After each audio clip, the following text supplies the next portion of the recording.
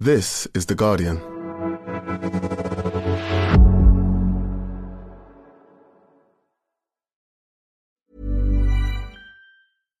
Also mittlerweile ist das echt nervig hier. Seit der McCrispy da ist, höre ich nicht mal mehr meinen Presslufthammer. Unser lautestes Chick, der neue McCrispy mit 100% aus dem Hähnchenfilet. Jetzt nur bei McDonald's. Ba-da-ba-ba, psst.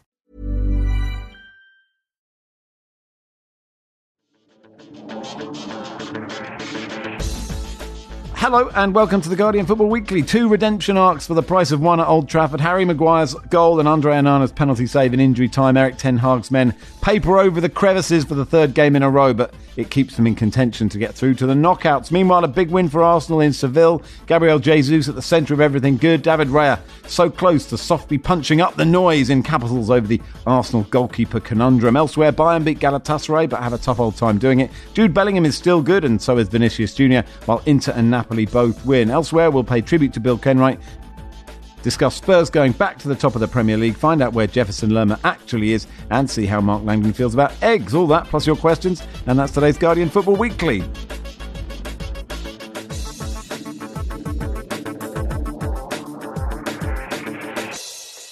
On the panel today, necessary after that, is Mark Langdon. Hello. Hi, Max. Lars Sivertsen, welcome. Good morning, Max. Hello, Nicky Bandini. I quite like eggs. I don't know if that's, a general question, if it's just for Mark, but I think eggs are all right. Yeah, it's too early. I mean, that's end of part 3 right, I'll say situation, Nicky. Also keen on eggs. Let's start at Old Trafford. Neil writes, Darren Fletcher announced on commentary that Harry Maguire had gone from the outhouse to the penthouse. Also, Andre Onana showed his ability to the world. Are these the greatest redemptions since Shawshank? I guess, Nicky, it's impossible not to be pleased on an individual level for both Harry Maguire and Andre Onana. You just thrown Shawshank out there, and all I can think of now is Shawshank Redemption, forever coloured by the David Squires, Arsene Wenger and Gunnosaurus Shawshank. So whenever I think of that movie now, it's all I can picture is Gunnosaurus Rex on the beach giving Arsene a hug. I think is one of those sort of nights that's a brilliant story for journalists, isn't it? Because it's Harry Maguire and it's Andre Onana, and they've been this villains of the piece so far this season. And they're sort of these villains who, despite their mistakes, both continue to sort of have a certain amount of self-confidence and back themselves, and that makes them even more into these caricatures. But I'm not certain how much it means in the grand scheme of things. I mean, it was a good penalty save from Onana, and I think that to some extent, Onana has been the keeper that I think those of us who watched us last season knew he was. He can be a very good shot stopper. He can be a very good distributor, but he's not without his mistakes. And I don't think those mistakes are suddenly going to vanish because he made this save. And Harry Maguire, who is a centre-back, scored a goal, which is not Harry Maguire's main job. I mean, it's great. It's good for him. It's good for United. Getting 3 points in the group is obviously massive, because if they hadn't got the win, then they would be on the cusp of going out at this point. A little bit heartbreaking for FC Copenhagen, by the way. They've played really well throughout this group and can't seem to quite get across the line anywhere. A result worth celebrating. I'm not trying to do down the importance of it, because for United, this is the difference between really thinking they can get through this Champions League group or not, I think. But whether or not it transforms the tales of Onana and Maguire at a stroke, I'm a bit less convinced. Yeah, I mean, I totally agree with you. I just hope this isn't the first thing that Andre and Harry listen to in the morning. That would be a surprise, though. I mean, if it was. I like Andre Onana as goalkeeper. I think he did good things at Inter last season. But I also think, I think this is the era that we live in, with media and social media in particular. I think we're only allowed to discuss things as being the best in the world or the worst in the world. And I think Andre Onana is neither of those things. I think he's a goalkeeper with some traits that are very useful and sometimes brilliant, but I don't think he is in the category of very best goalkeepers in the world. I think there can be a category of good beneath that, and that's where I think he occupies. Yeah, I think for Harry Maguire, Mark, there is something about the fact that he's always being interviewed after either he or the team he's playing for have been shit.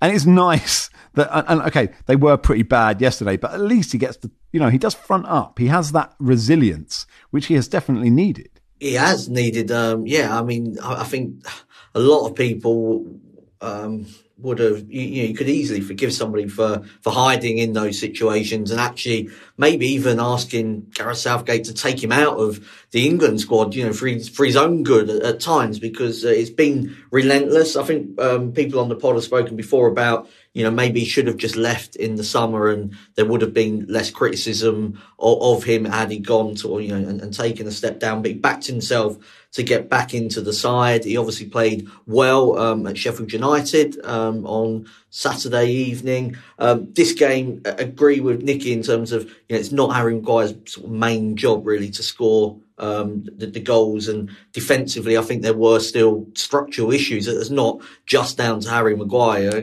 Clearly it's a whole team thing, but for him on an individual basis, you could see how much it meant to him. And when they went for the goal check and the potential offside that was quite late, there was a part, I was really willing the goal to stand, even though Copenhagen had deserved something out of the game. There was just something in there thinking, don't let this happen to Maguire as well. Like he really didn't, he didn't need that as well. So yeah, I think it was a nice moment.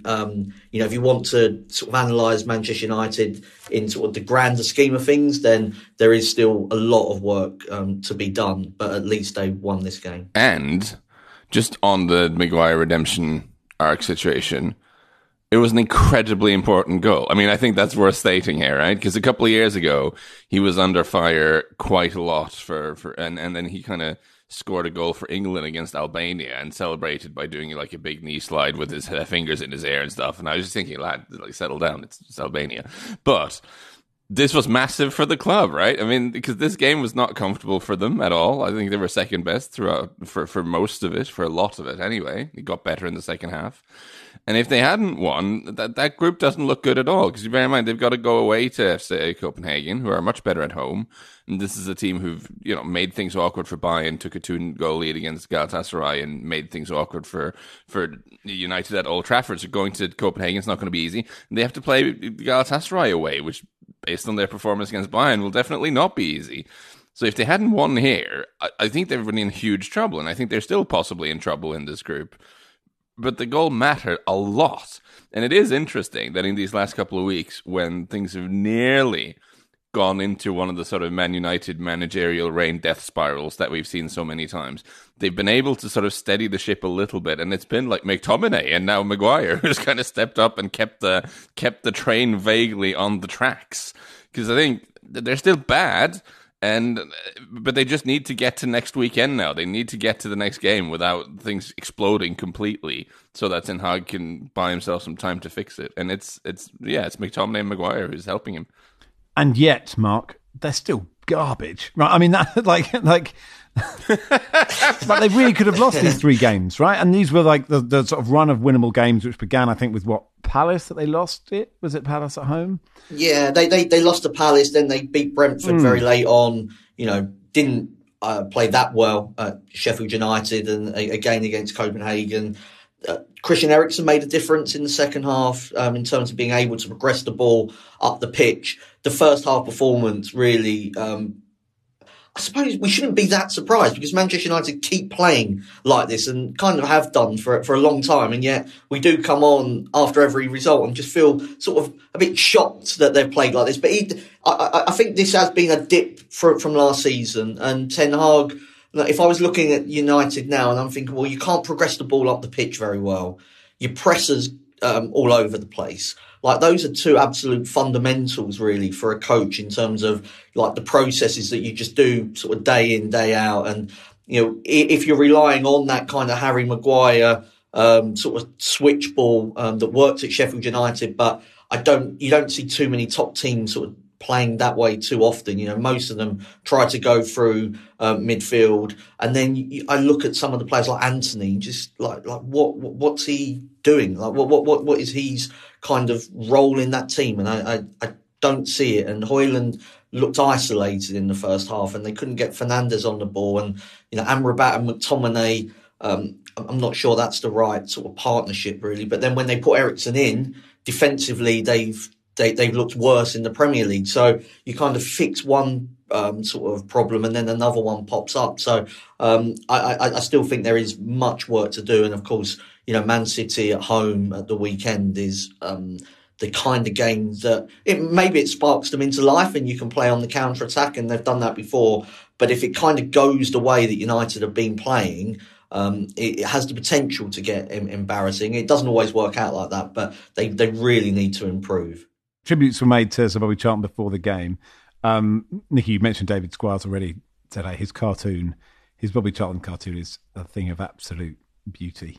And he's a lovely man, David Squires. He listens. And that was really good, David. Just letting you know. But like everybody, he's got an amazing ability to either make you laugh or make you cry. So just go and have a look at it. Lars, you wanted to mention Christian Eriksen and Falk. What's Falk's name? Mr. Falk. Well, yeah, Rasmus Falk and Christian Eriksen. It was just nice. Someone else on Twitter, whose name I forgot, picked this up, that they were playing against each other. It was, by the way, by my reckoning, I think it was the first time in Christian Eriksen's career that he's played against a Danish team. That has apparently not happened before, which, given he's played quite a lot of football games, that's interesting. But no, he played against Rasmus Falk, who he grew up playing together, which is always nice when these sort of things happen after a long career. And also, some people might enjoy this, they're from a place in Denmark called Middelfart. Excellent. Which is what the place is called. Thank you, Lars. And and the people who will snigger at that can snigger at that. Is there an upper and lower fart or not? Well, it should be. And I was just going to say, it's also Rasmus Højlund played against his brother, didn't he? Oscar came on in the second half. Even more excitingly, there was a lot of Danish stuff going on. There was one moment where, like, United's best move of the game was Højlund leaving it for Christian Eriksen in the box. And he nearly had like two Danes combining to score against the Danish team. It was a complete Danish takeover at Old Trafford yesterday. Also in this group, Bayern Munich won 3-1 at Galatasaray. Mark, they were lucky in this game, I thought. I thought Galatasaray really pushed them. And of course, they've got more quality in the end, Kane and Musiala. But this was not straightforward. Absolutely not. No, Galatasaray so brave in the way that they played for an hour. Orijk, the Bayern Munich goalkeeper, has received a lot of criticism for his performances while he's standing in for Manuel Neuer, but actually had a big part really in Bayern sort of remaining at 1-1 for so long. I really enjoyed the way that Galatasaray went at Bayern Munich and made life difficult for them. When you do play like that, you can leave yourself vulnerable, and particularly if you don't take your chances. And, Musiala, for the first goal, he's heavily involved in the turn, and then also, scores what turns out to the goal really takes the game away from Galatasaray. But as has been mentioned earlier, I think that performance from Galatasaray shows just how much of a job United will have, if they need to go to Istanbul to win that game or even get a point. I think it's going to be a really difficult game for them. And also, Icardi doesn't like to take normal penalties, does he? He won't. He kind of wants to, he won't just sort of roll it into the corner. But a nice Panenka this time, and it went well. Yeah, nice Panenka in front of that big set of Galatasaray fans was pretty awesome. Harry Kane, Lars, wasn't brilliant, but scored and got an assist. In his 12 games so far, he's got 11 goals and 6 assists. I think that's probably unsurprising, isn't it, that he is being successful at a good football team? I'm very honoured that you have thrown the most obvious Barry question of the pod so far. Harry Kane's good, isn't he, Lars? Yes. No, he's been fantastic, and you're right. He missed he missed a couple of chances, and this wasn't his best game, but he got there in the end. He seems pretty inevitable. It's 9 goals and 8 in the Bundesliga, 7 and 6 in the 7 and 6 in the Champions League would be quite something. 2 and 3 in the Champions League. This is me reading off numbers off my notes, and but yeah, he's scoring a lot of goals, and he's very, very good. But I do think there's something. I know, yeah, let's focus on Galatasaray being good. That's fun. But I was watching the first half, and I'm just kind of waiting for, okay, this is interesting, but surely at some point Bayern will wake up. And they just kind of didn't. It was more the case of Galatasaray eventually running out of steam. And I don't know. It's they're not great at the moment, Bayern. They are kind of ticking along and getting it done domestically, but they're not. The expectations are pretty high, and they're going to have to be quite a lot better if they're going to fulfill them this season. I don't think that's exactly an original observation, but this was not amazing from Bayern either.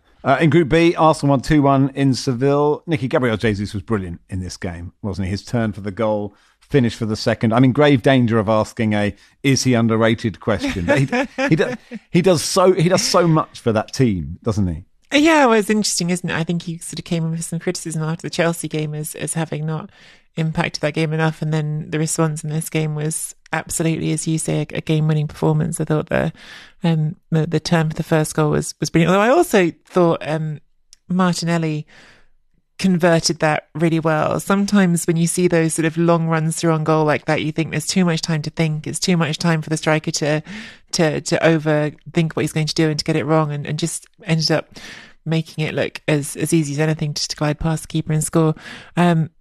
No, Arteta's spoken about it quite a lot, hasn't he? He sort of described Jesus not only as this very effective footballer on the pitch and what he can do, but as one of those players who brought in the change of mentality, who upgraded Arsenal from being a team that just has this idea of, well, that lacks an idea, I suppose, of where it's trying to go, to being a team that's very focused on winning and believing it belongs and can belong in the elite of English and European football. And certainly in a difficult spot. Sevilla obviously haven't had the best start to the season, but with a new manager and some sense of uplift coming from that, and in a stadium that was, I suppose it's quite predictable. It's probably a bit boring to say a stadium comment in Champions League nights. Most of the stadiums were brilliant that I saw last night, but a stadium certainly that was up for it.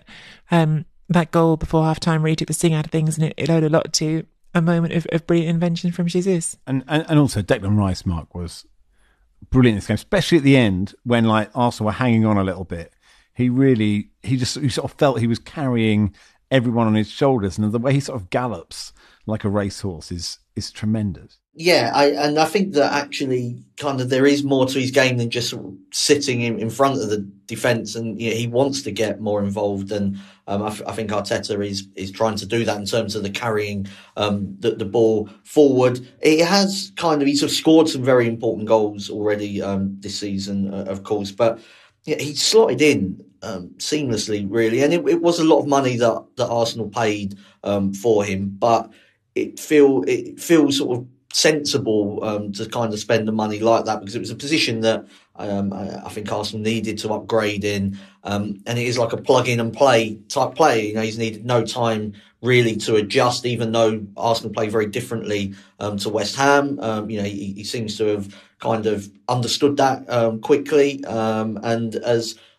made Arsenal, I think he sort of on paper he makes them a better team. I suppose we haven't seen that necessarily in terms of the overall throughout this season, but if he can carry on at those standards, and then you get Martinelli and Saka, fully fit, and Jesus playing like he did in Seville, then you've got the makings of a very strong team. If anything, the problem for Arsenal is that they only have one of him, because he's their best holding midfielder and increasingly like their best box-to-box midfielder as well. And it's a question of, I've always felt that he'd be better off in his career focusing on like becoming the English Rodri, because there's so few great number sixes in world football. It's an incredibly difficult role to fill. People say, but he wants to be more involved going forward, and given how well he carries the ball, maybe there's logic to that. And the last couple of games when Jorginho's been in there and he's had more license to roam around, you do see what a complete midfielder he is. And he's very, very, very impressive. For the narrative, Nicky, I was slightly disappointed that David Raya little punch at the end didn't just fly under the bar to see what Arteta would do at the weekend. The mistake is still the same mistake, right? And he made mistakes with his feet as well. Mm-hmm. And you sort of think, Ramsdale has to get a go. Like, what's happened? How is Ramsdale getting no opportunities when Raya is not really playing very well? I do think we need to remind ourselves sometimes the Premier League season is not yet 10 games old. So when we talk about no opportunities, there's quite a lot of season left to go, Max. And I think it sort of makes... I can see the logic as a manager when you make that choice, when you make the choice to give the job to a goalkeeper who has come from outside. If you're going to put him in the team, you don't just put him in for one game, right? You say, right, we're going to give you a run of games, going to give you like a full chance to for us to look at you as well as anything. And I think that's reasonable. I think you have to bear in mind, of course, the last game Ramsdale wasn't even available. So when we talk about those opportunities, there haven't been that many. I do think he's making some big mistakes. And I do think the other sort of key point of this is, well, Raya was...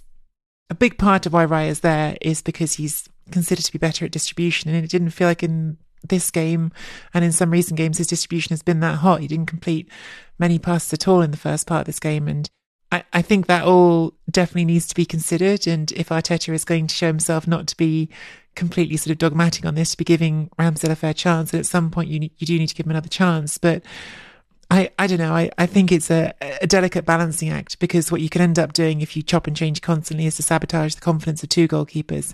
And I think that it's a lot easier to express frustration from the side about it than it is to make that decision, I guess, protecting both keepers to some extent. Nicky's point is well made that it's still early in the season. Nicky very much the voice of reason at the moment, and that's good. But I think the thing that could be an issue for Arteta is he did say publicly that he's going to rotate them. He did say publicly that this is just going to be another position. I'm not just going to have one guy and then the other guy's the backup.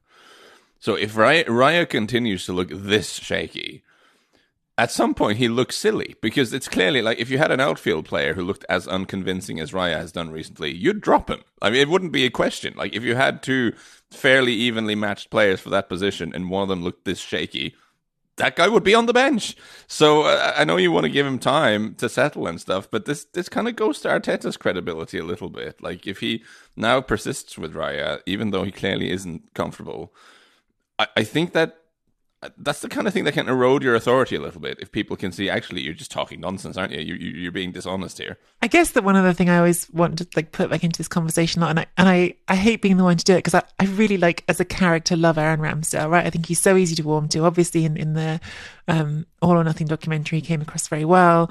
That piece he wrote recently was sort of extremely honest piece he wrote recently, and talked about his family and his background, made you just want the best things for him. And as a fan, I do, but I think you also have to acknowledge that he also made mistakes. I do think this conversation about Raya recently has made it sound like Ramsdale never made a mistake before he was dropped, and he did. So that it's not like you're swapping Raya for Lev Yashin. It's more complicated than that. Also, Lev Yashin a bit long in the tooth at this point, so I'm not sure that would be probably yes. Yeah. Yes, that would be a sort of weekend at Bernie's. I mean, it would be quite an issue, wouldn't it? Lev Yashin on a golf cart. Anyway, we probably don't need to go He'd there. Be more sensibly positioned for crosses. He wouldn't be standing that far out into the 6-yard box for no reason. Depends who's driving the golf cart, really, Lars, doesn't it? It could be miles out of his box. Lens 1, PSV 1. Just a line mark on that equaliser from Lens, from El Yawahi, who I was not aware of until last night. But it's an amazing volley. Like it's sort of unfootball-y. It was like I've not really seen it before.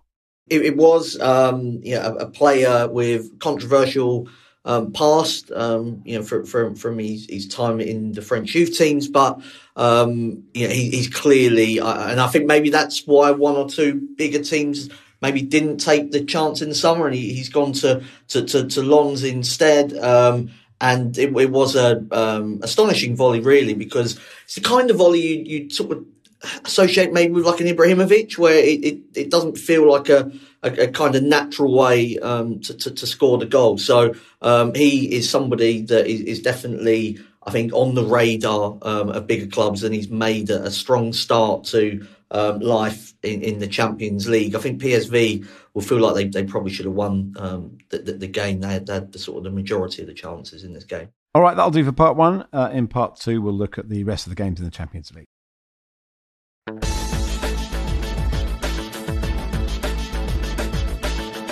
Welcome to part two of the Guardian Football Weekly. Tristan says, just to let you know, the bloke playing the night before you at the Troxy in London wears a plastic bag on his head, and he's already sold out. See you on the 13th. Thanks, Tristan. Yes.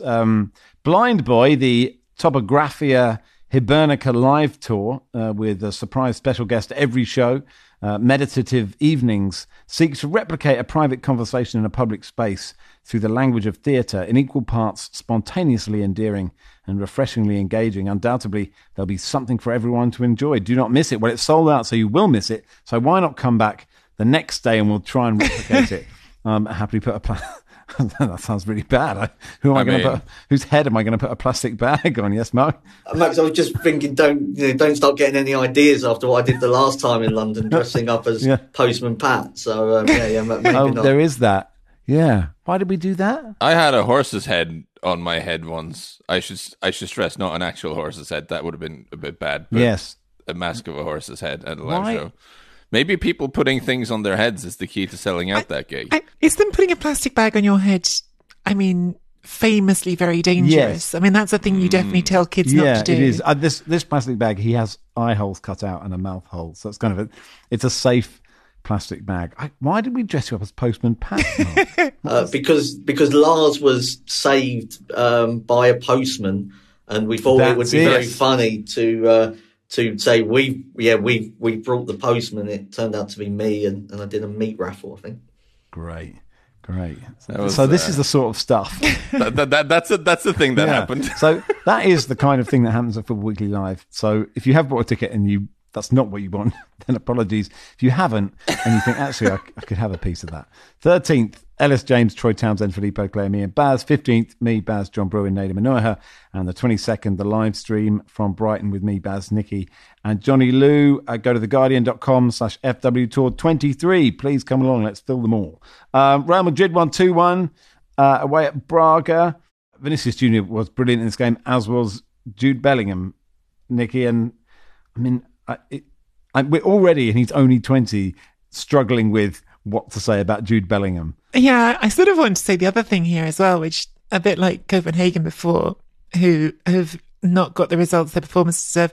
Braga have actually been really quite competitive in this group, but they've lost both of their important games, which are the ones against Real Madrid and Napoli. And yeah, I thought they were competitive again in this game.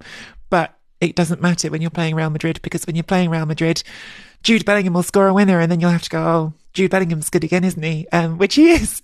And perhaps this game wasn't even the most about him. This is a really nice game from Vinicius as well, from what I saw, and setting up that first goal for Rodrigo. To some extent, that's sort of feels like it's been the recent Real Madrid story, doesn't it? When you think about that run to winning the Champions League, and you think, well, there were times when other teams came and played really well against them, but in the end, they just score goals when they feel like it. And that's definitely something that this Real Madrid team seems very capable of, and no one more so than Jude.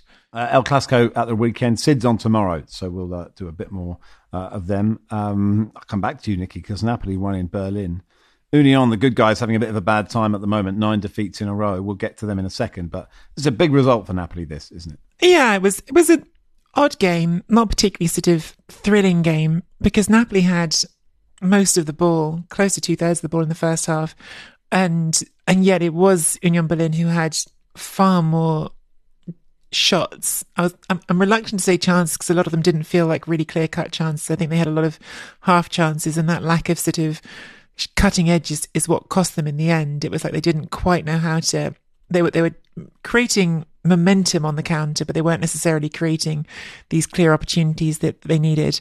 And Napoli, without overexerting themselves in the game, obviously they've suffered quite a big injury with Victor Osimhen, now out for about another month after hurting himself while away on international duty. But without overexerting themselves, they just scored the goal they needed to win the game. And it kind of was as simple as that. They had a lot of the ball, they didn't overexert themselves, and then when they needed to, Kvaratskhelia got a little bit lucky that he gets the ball sort of rebounded back to him from a defender, but second time around gets a really nice ball to Raspadori down from the byline, and Raspadori converts it. And it depends, I suppose, all on your framing, doesn't it? Either that's the mark of a good team to know how to get those wins without overexerting themselves, or you could say, well, they were a little bit lucky. It was their first shot on target deep into the second half when they scored.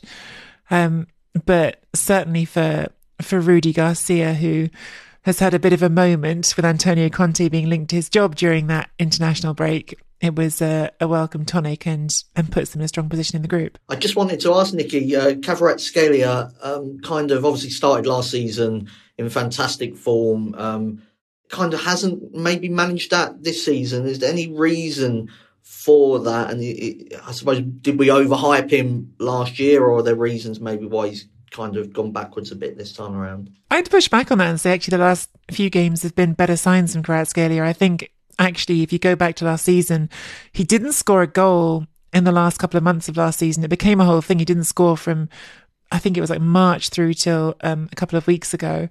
And during that time, not by coincidence, Napoli's results were much worse than they had been before. When he stopped scoring, there was a direct correlation from there to Napoli not winning games as much anymore. He does look like he's woken up again a bit. And I actually think this is a really interesting little chapter coming up, or already started, because one of my complaints with Napoli since Rudy Garcia replaced Luciano Spalletti is I felt like they've gone much more often to what was always the plan B under Luciano Spalletti, which is just send that long ball looking for Osimhen, because Osimhen's such a good target that you can do that. And now Osimhen's out and you've got Raspadori in the team. Raspadori is completely different. I mean, he's really sits on that border of is he actually a striker or is he a winger, but he plays up front when Osimhen isn't there. And he's a false nine a lot of the time. He vacates the space, but I think him vacating the space creates space for Kvaratskhelia. And at the weekend, Kvaratskhelia had a great game, and it was those two who combined for the goal here. I think it's a very different looking team in terms of how it's going to play the ball without Osimhen in it. And I think it's going to be even more focus on Kvaratskhelia. But to your point, yes, I think he definitely did have quite a long, dry spell. And I think some of that was clearly confidence when the goals weren't coming for him. It clearly knocked him. But I think he's showing in the last few weeks already better signs. And now at this point, without Osimhen, the team is going to go as he goes for a while. On Union, because they're a lovely story. It's amazing in the Champions League, but they're having a rotten old time, aren't they, Lars? It's 9 defeats on the bounce now for Union, which is obviously not great. I just looked something up ahead of this, which is very odd. Which is like, I know the second I start talking about XG, people's eyes glaze over and they switch off, and people throw themselves off buildings and stuff. It's not good. But actually, their XG difference in the Bundesliga is roughly the same as what it was last season. So, like, their underlying statistics are almost the same as what they were when they finished fourth in the league last season, whereas now they've lost 6 on the bounce in the league. So they've gone from being a team who were incredibly combative and defended deep and hit people on the counter-attack and kept like just about tilting things in their favour to just not being able to do it in quite the same way. Now, I haven't watched them every week this season, but it just seemed like they've lost a little bit of their edge. And I certainly think losing Jordan Sivertsen, the American forward, to Gladbach or him going to Gladbach has been a negative, because he carried the ball well for them and was a threat, and Kevin Volland hasn't been a success. But it's also the whole Bonucci situation is really strange. Now, I would like to hear what Nicky makes of it, because obviously you'd imagine someone of his pedigree would go to Union and be someone who can sort of carry things for them. But he hasn't actually been a regular in the league. He's only started 3 games in the league. They've lost all of those. And he was dropped for this, and is reportedly very angry. Fabrizio Romano reporting that he's not happy at all to start on the bench. And this sentence tickled me. Bonucci will clarify his situation with the manager Fischer on Wednesday, which I think is pretty amazing. The player will clarify the situation with the manager. Presumably this chat will be, the manager says, I am the manager, I pick the team, you are a player, you do as you're told, and the situation will be clarified. I don't know. But is this Bonucci thing being picked up in Italy, Nicky? What do you make of it? It's had a little bit of coverage in Italy, as you'd expect. What I make of it is that this is perhaps not the first time in Bonucci's career. I mean, of course, remember, that was famously that sort of circumstance what led to him leaving Juventus and having what ended up being a sabbatical at Milan, was that he felt that his voice and his importance to the team was perhaps bigger than it was. And Max Allegri said, no, thank you, left him out of a key Champions League game against Porto, and it all unravelled from there. And Bonucci's been a brilliant footballer and has won things at Juventus and with the Italian national team that reflect his talent. But I think at 36 years old, his estimation of his own impact might be higher than is his actuality.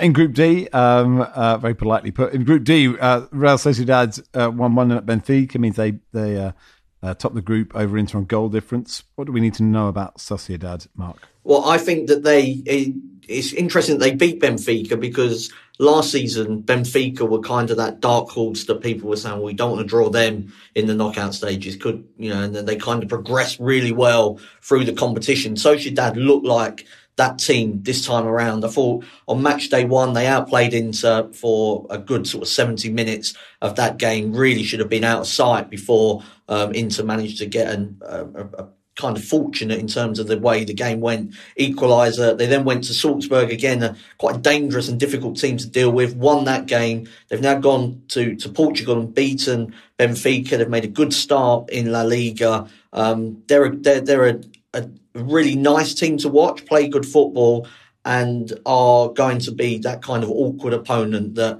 I expect them to kind of get out of this group alongside Inter and might cause some problems in the last 16.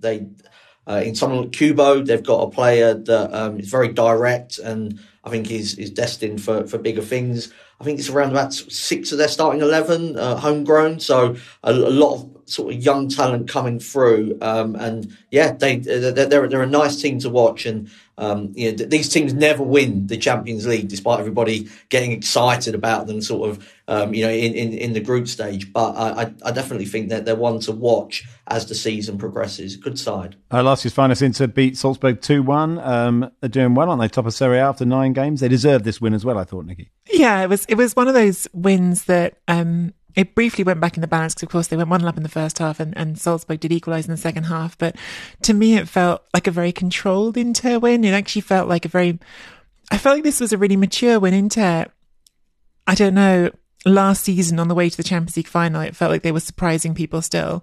And even though they weren't remarkable in this game, the fact that they did make some changes weakened their strongest 11, frankly, because they brought in Alexis Sanchez for Marcus Thuram. They gave Carlos Augusto, who was a summer signing from Monza, the start, had Federico Di Marco at wing back. They made some changes. And even after Salzburg equalised, I just thought they're too good not to win this. And I think that Inter have reached a certain level, perhaps after last season, of self-confidence in the Champions League that hadn't been there for a long time. And I think that without question right now, they're the best team in Italy. And without question, they're the team in Italy that I can see going the furthest in this competition. Of course, when you get to the knockout, it all comes down to draws and all the rest of it. But they're the best team in Italy right now, for sure. Okay, before we end part 2, the next section of the pod is brought to you by TNT Sports. Thank you, TNT Sports. This season you can stream exclusive UEFA Champions League and Premier League football live on TNT Sports. And we've been asked a desperately taxing question for this bit. Very simply, your favourite Champions League moment. It's like a Fisher-Price question, isn't it? But it should be some nice memories. Could be a game, a goal, something even more specific. Lars, you can kick us off. It's on my mind now for obvious reasons, but for me, Erling Haaland's second goal against PSG a couple of years ago, the shot in the top corner, I think is my favourite Erling Haaland moment. You might remember it, Mike. I see you looking towards the heavens as if you've forgotten. Yeah, I was trying to remember it. It was just before lockdown. It was one of the last games they played before everything closed down. They were playing PSG at home in Dortmund in front of a full house, and Erling Haaland had joined them quite recently, well, obviously with a big reputation from Austria, but it was still just Austria. And some of us believed, Max, but for some, the jury was still out. And, the phrases tap-in merchant and, flat track bully and all these things were thrown around. And then he came up against PSG and just walloped one in the top corner. And it was one of those where you just kind of heard it hit the net. It's an absolutely incredible strike. And one of my favorite goals ever. And, definitely my favourite Champions League moment that immediately springs to mind. Is there anywhere I could learn more about Erling Haaland? There's a book coming out on the 2nd of November called Haaland, written by me. And you should buy it. It's very good, apparently. I like the author. Yeah, excellent. Nicky, you may not have a book out. If you have, you can. But by all means, publicise it. But your favourite Champions League moment? There's so many. That's a really hard question. But I think I just come back in my head to a 0-0 draw, oddly, between Arsenal and Real Madrid at Highbury after Arsenal had won. It was on the way to the Champions League final in 2006, after Arsenal had won in Madrid, and there was this sort of frantic 0-0 in which actually you'd have thought there'd be some like digging in and cleaning on and just trying to not lose, but actually, despite it finishing 0-0, both teams really went for it, and both teams could have scored, and there was some desperate last-ditch defending, saves from Lehmann. It just was one of those real edge-of-your-seat games all the way throughout that, for some reason, sticks in my mind even more than some others. I mean, going away and watching Arsenal, as a fan, not as a journalist, watching Arsenal win away at Inter at San Siro was pretty special as well. Mark? I always thought it would have been the Zidane volley in the final at Hampden against Leverkusen, a kind of wow moment. But I am going to take it down the fan route as well, Max, and it's got to, as a Spurs fan, the Lucas Moura hat-trick goal against Ajax. probably seen it about 5,000 times, and I never get bored of that kind of Sissoko hoof up the pitch sort of in desperation, Llorente making a nuisance of himself. Very underrated flick from Dele Alli, actually, that is a class moment. And, Lucas Moura, not known for his coolness, I think it's fair to say, in front of goal always managed to score a goal that sent me absolutely delirious. Pochettino was on the pitch almost in tears. Hugo Lloris, I mean, he did somebody that's won the World Cup and didn't seem to be, overly fussed about it, in his kind of chilled out way, legged it from his goal to the other end of the pitch. And I remember just sort of screaming swear words for, I don't know, sort of how many minutes. And my friend and broadcaster, Danny Kelly, sent me a picture of himself sort of crying. Yes, that's an amazing picture, isn't it? And I was sort of in a similar, I was in a similar place in my mind. And, my wife said that I'd gone all grey over and kind of, she was a little bit concerned about me, but it was, and at that time we didn't know, that Spurs would go on to lose the final. So I don't think that actual moment, can ever be taken away, the feeling, that I got for, once he scored that goal. Yeah. I mean, because Cambridge have never been in the Champions League, it would be a Tottenham moment. But if you picked me Lucas Moura, I would pick the game at City, because I was watching it in a pub with my oldest friends. Matt Walsham's a massive City fan, and we used to, when we were growing up, when we were both shit, we used to go around each other's houses, and I wasn't allowed to watch City Spurs at his game because his dad Jeff was like, no, I don't have a Spurs fan in the house. I distinctly remember that game where they had 10 men and John Macken scored a really late header. And that one where, who scored? Was it Sterling or Aguero late on? Sterling scored the what he thought was the winner. Yeah, and Matt ran around the pub, sort of like a Neanderthal, So he went completely wild. And then when it was overturned, what a moment. Anyway, this isn't just football. This is the Champions League. With TNT Sports, you get exclusive UEFA Champions League and Premier League football, along with the best of rugby, NBA, boxing, UFC, WWE, MotoGP, and more. Stream TNT Sports on Discovery Plus or watch TNT Sports channels on BT, Sky, and Virgin Media. Subscription required. Age 18 plus. T's and C's apply. That's all for part 2. Part 3, we'll look back at Monday night's game between Spurs and Fulham. Bereit für unser lautestes Chicken? Der neue McCrispy mit 100% aus dem Hähnchenfilet. Jetzt probieren. Nur bei McDonald's. Ba-da-ba-ba, psst.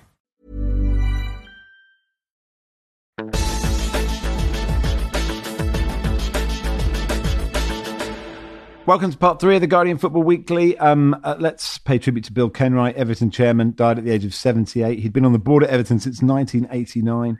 Taking over as chairman at Goodison in 2004. Everton said it was in mourning following the death of the club's longest-serving chairman for more than a century. The club has lost a chairman, a leader, a friend, and an inspiration. He spent 19 seasons as Everton chairman, 12 finishes inside the Premier League top 8, 4th place in 2005, FA Cup finalist in 2009.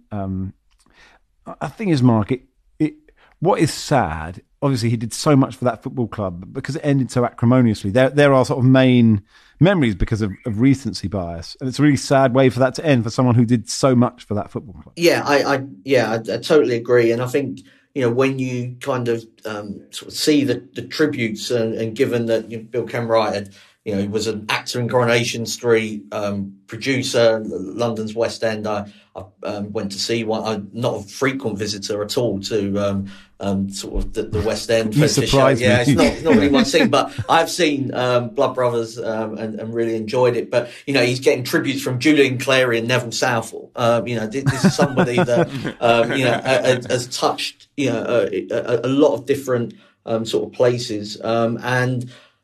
Yes, it finished badly, but Everton. It wouldn't have been something that Bill Kenwright would have wanted. It wasn't something that he did on purpose. That Everton, were kind of in the position they're in now, and I think that this is and shows kind of how much Premier League and English football has changed. Really, that you kind of did have fans on the board in those times in the late 80s and even sort of beyond that, and now.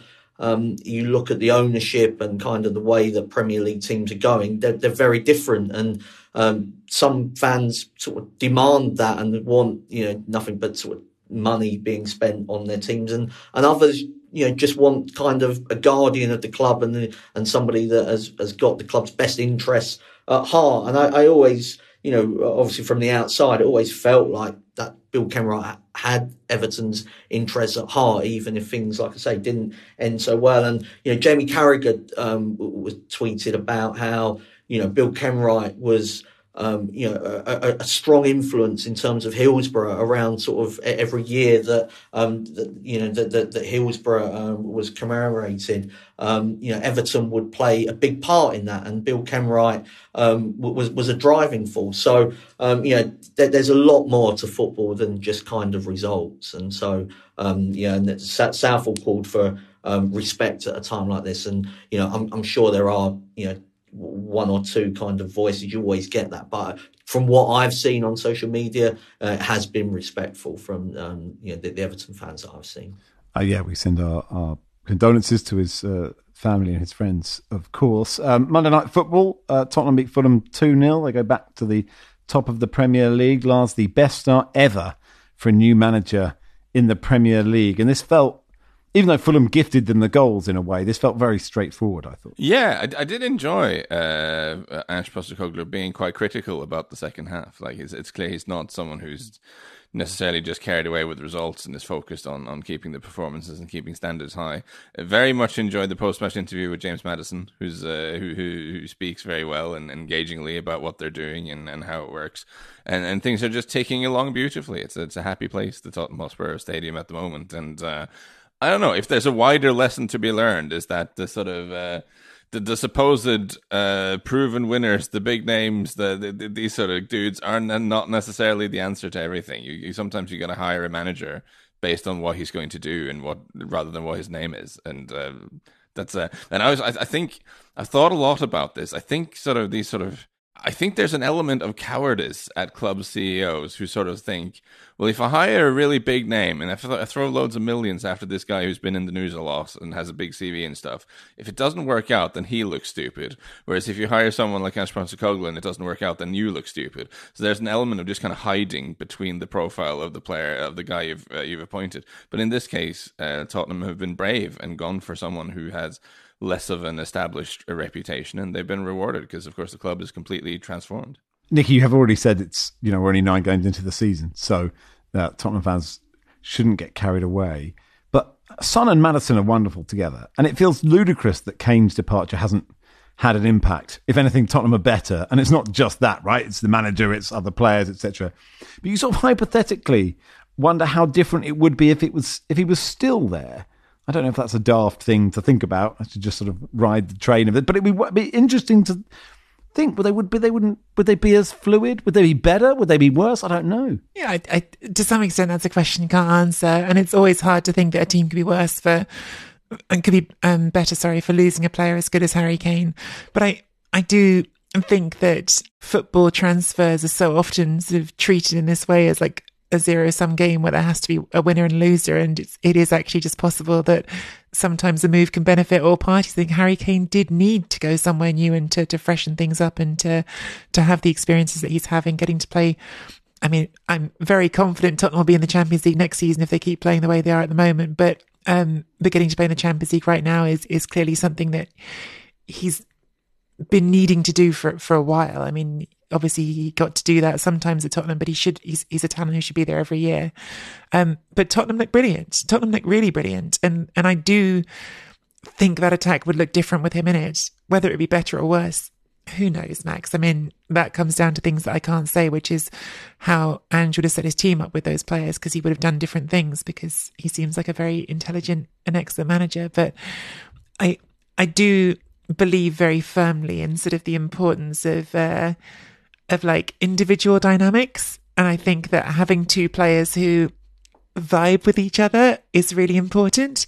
And clearly Son and Maddison vibe with each other and are having fun. I think the schedule police, Max, are going to be on to us, though, if we don't. They've sort of overtaken now the celebration police. So Tottenham's schedule has been soft. There's no getting away from the fact that,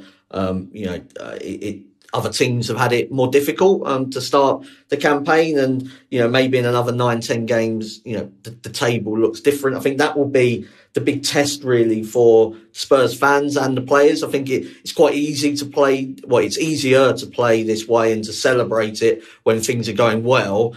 If you lose 2 or 3 games in a row, you kind of need to hold your nerve and sort of still believe in the process. And you will then get more people going, if Harry Kane was there, we would have won this game 1-0 and we've lost it 1-0. And so there's a lot of that at play. I think they are running hot on expected goals, both for and against, which is, I suppose, in terms of the for, I mean, Son has outshot his kind of expected goals for season after season. So, I think that just goes to show how good he is. Can Vicario keep up the saves that he's making? He's making some really big ones at the moment, but it's been a while since Tottenham signings have worked. And for Vicario, Udogie, Van der Ven, all to come into the team, young ages as well in terms of the outfield players at least there, and kind of really belong at the top level is a surprise, because Tottenham's transfer dealings for a while, a lot of their signings have not worked out.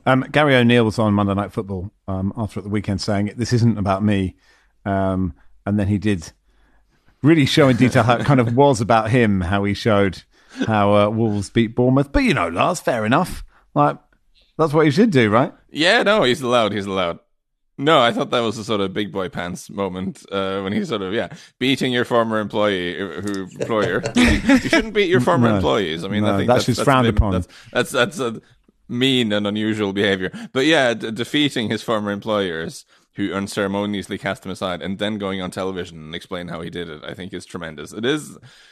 Listen, people are going to make jokes when they eventually lose games. You're not going on TV to explain that, are you? But I do actually think this kind of stuff is interesting. And it was a really good example of showing the audience and simple souls like myself how they actually work on stuff in training and how that can be executed in games. I thought it was super interesting. I hope we see more of it. Can you break it down a tiny bit for those people that didn't see it? Well, there was one specific move. There's one specific movement they were doing in midfield where they were using one player to draw another out of position and moving another one into the empty gap so that they could progress the ball forwards. I'm sure the clip is out there to be on the internet, I would imagine. But it was just a very specific sort of how they were planning to play themselves through Bournemouth and getting past their press and that.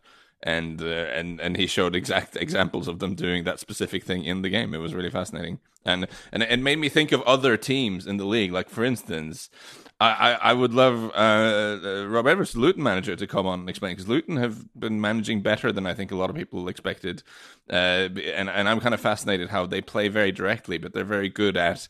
They don't just mind. It's not mindless hoofing. It's very mindful hoofing.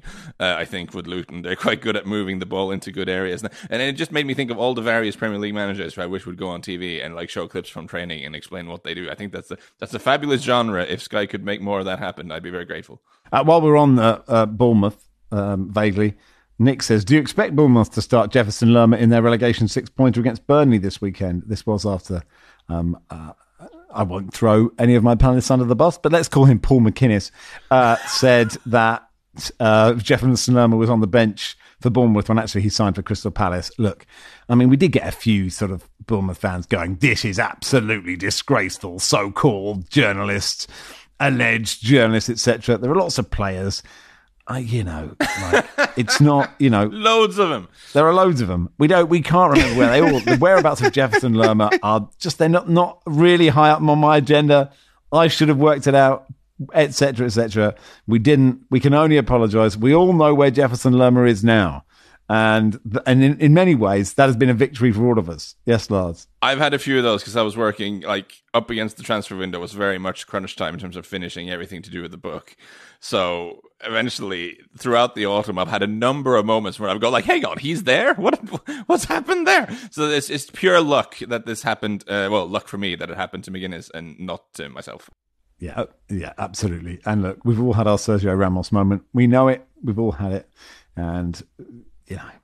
it's impossible to get everything right. And that's, we are proof there. We all get 99.9% right, but that was, anyway, it doesn't matter. Savage Vince says, Grimsby's first goal against Colchester in minute detail, please. And how they still turned it around with a stonking deflected shot in slow motion. Anything else is just puff. he says, yeah, this is an own goal of 6 minutes in where the fullback kind of volleys a back pass, and then it's sort of quite a plasticky pitch bounce, isn't it? And the keeper doesn't expect it, and he heads it up in the air, and then he sort of ends up in the net himself with the ball. It's absolutely what football was made for. Go and find it. It is really, really wonderful. As producer Joel says, that's probably the most we've ever discussed Colchester United. So I hope you enjoyed it. Sean says, has Mark ever tried eggy bread? Yeah, I have, because my wife likes it, but it probably... Right. I think it's average. If I'm going to, there are much better ways to make use of eggs. Great. Tell us. Poached, fried, scrambled would be sort of the free standard ways, I suppose. In an omelette. I think eggy bread's average. Right. But I mean, what I'm saying is if you were to open the fridge and approach the eggs, what are you doing?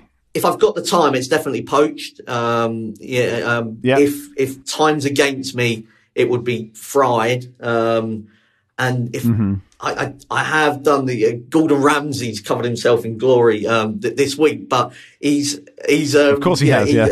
Sort of less of the Ferraris and more of his scrambled egg recipe on YouTube. I do follow that occasionally.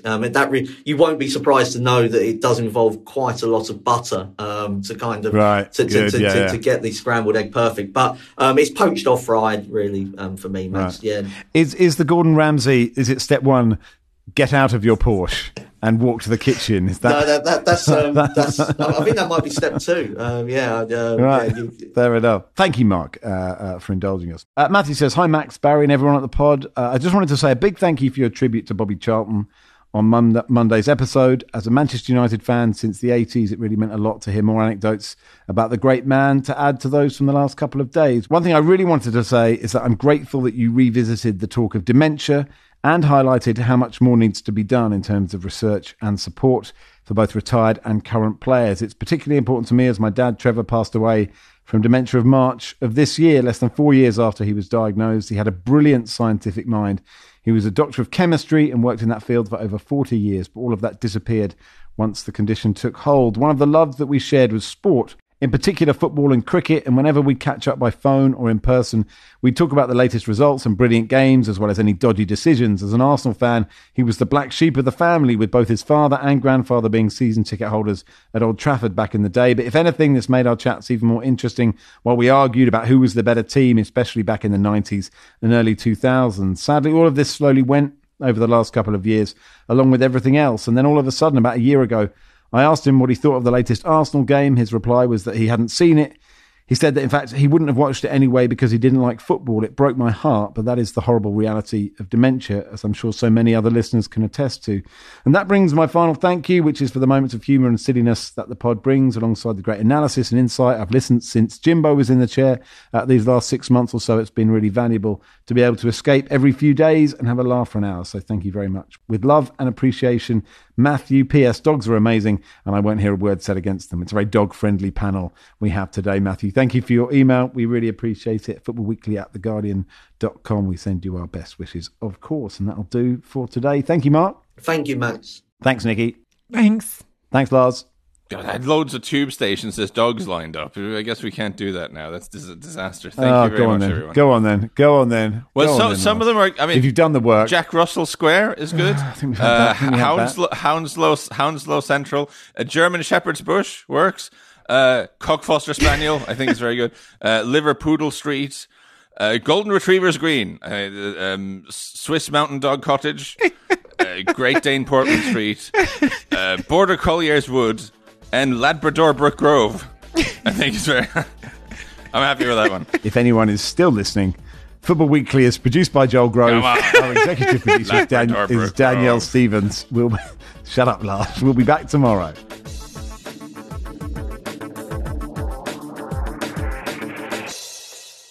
This is The Guardian.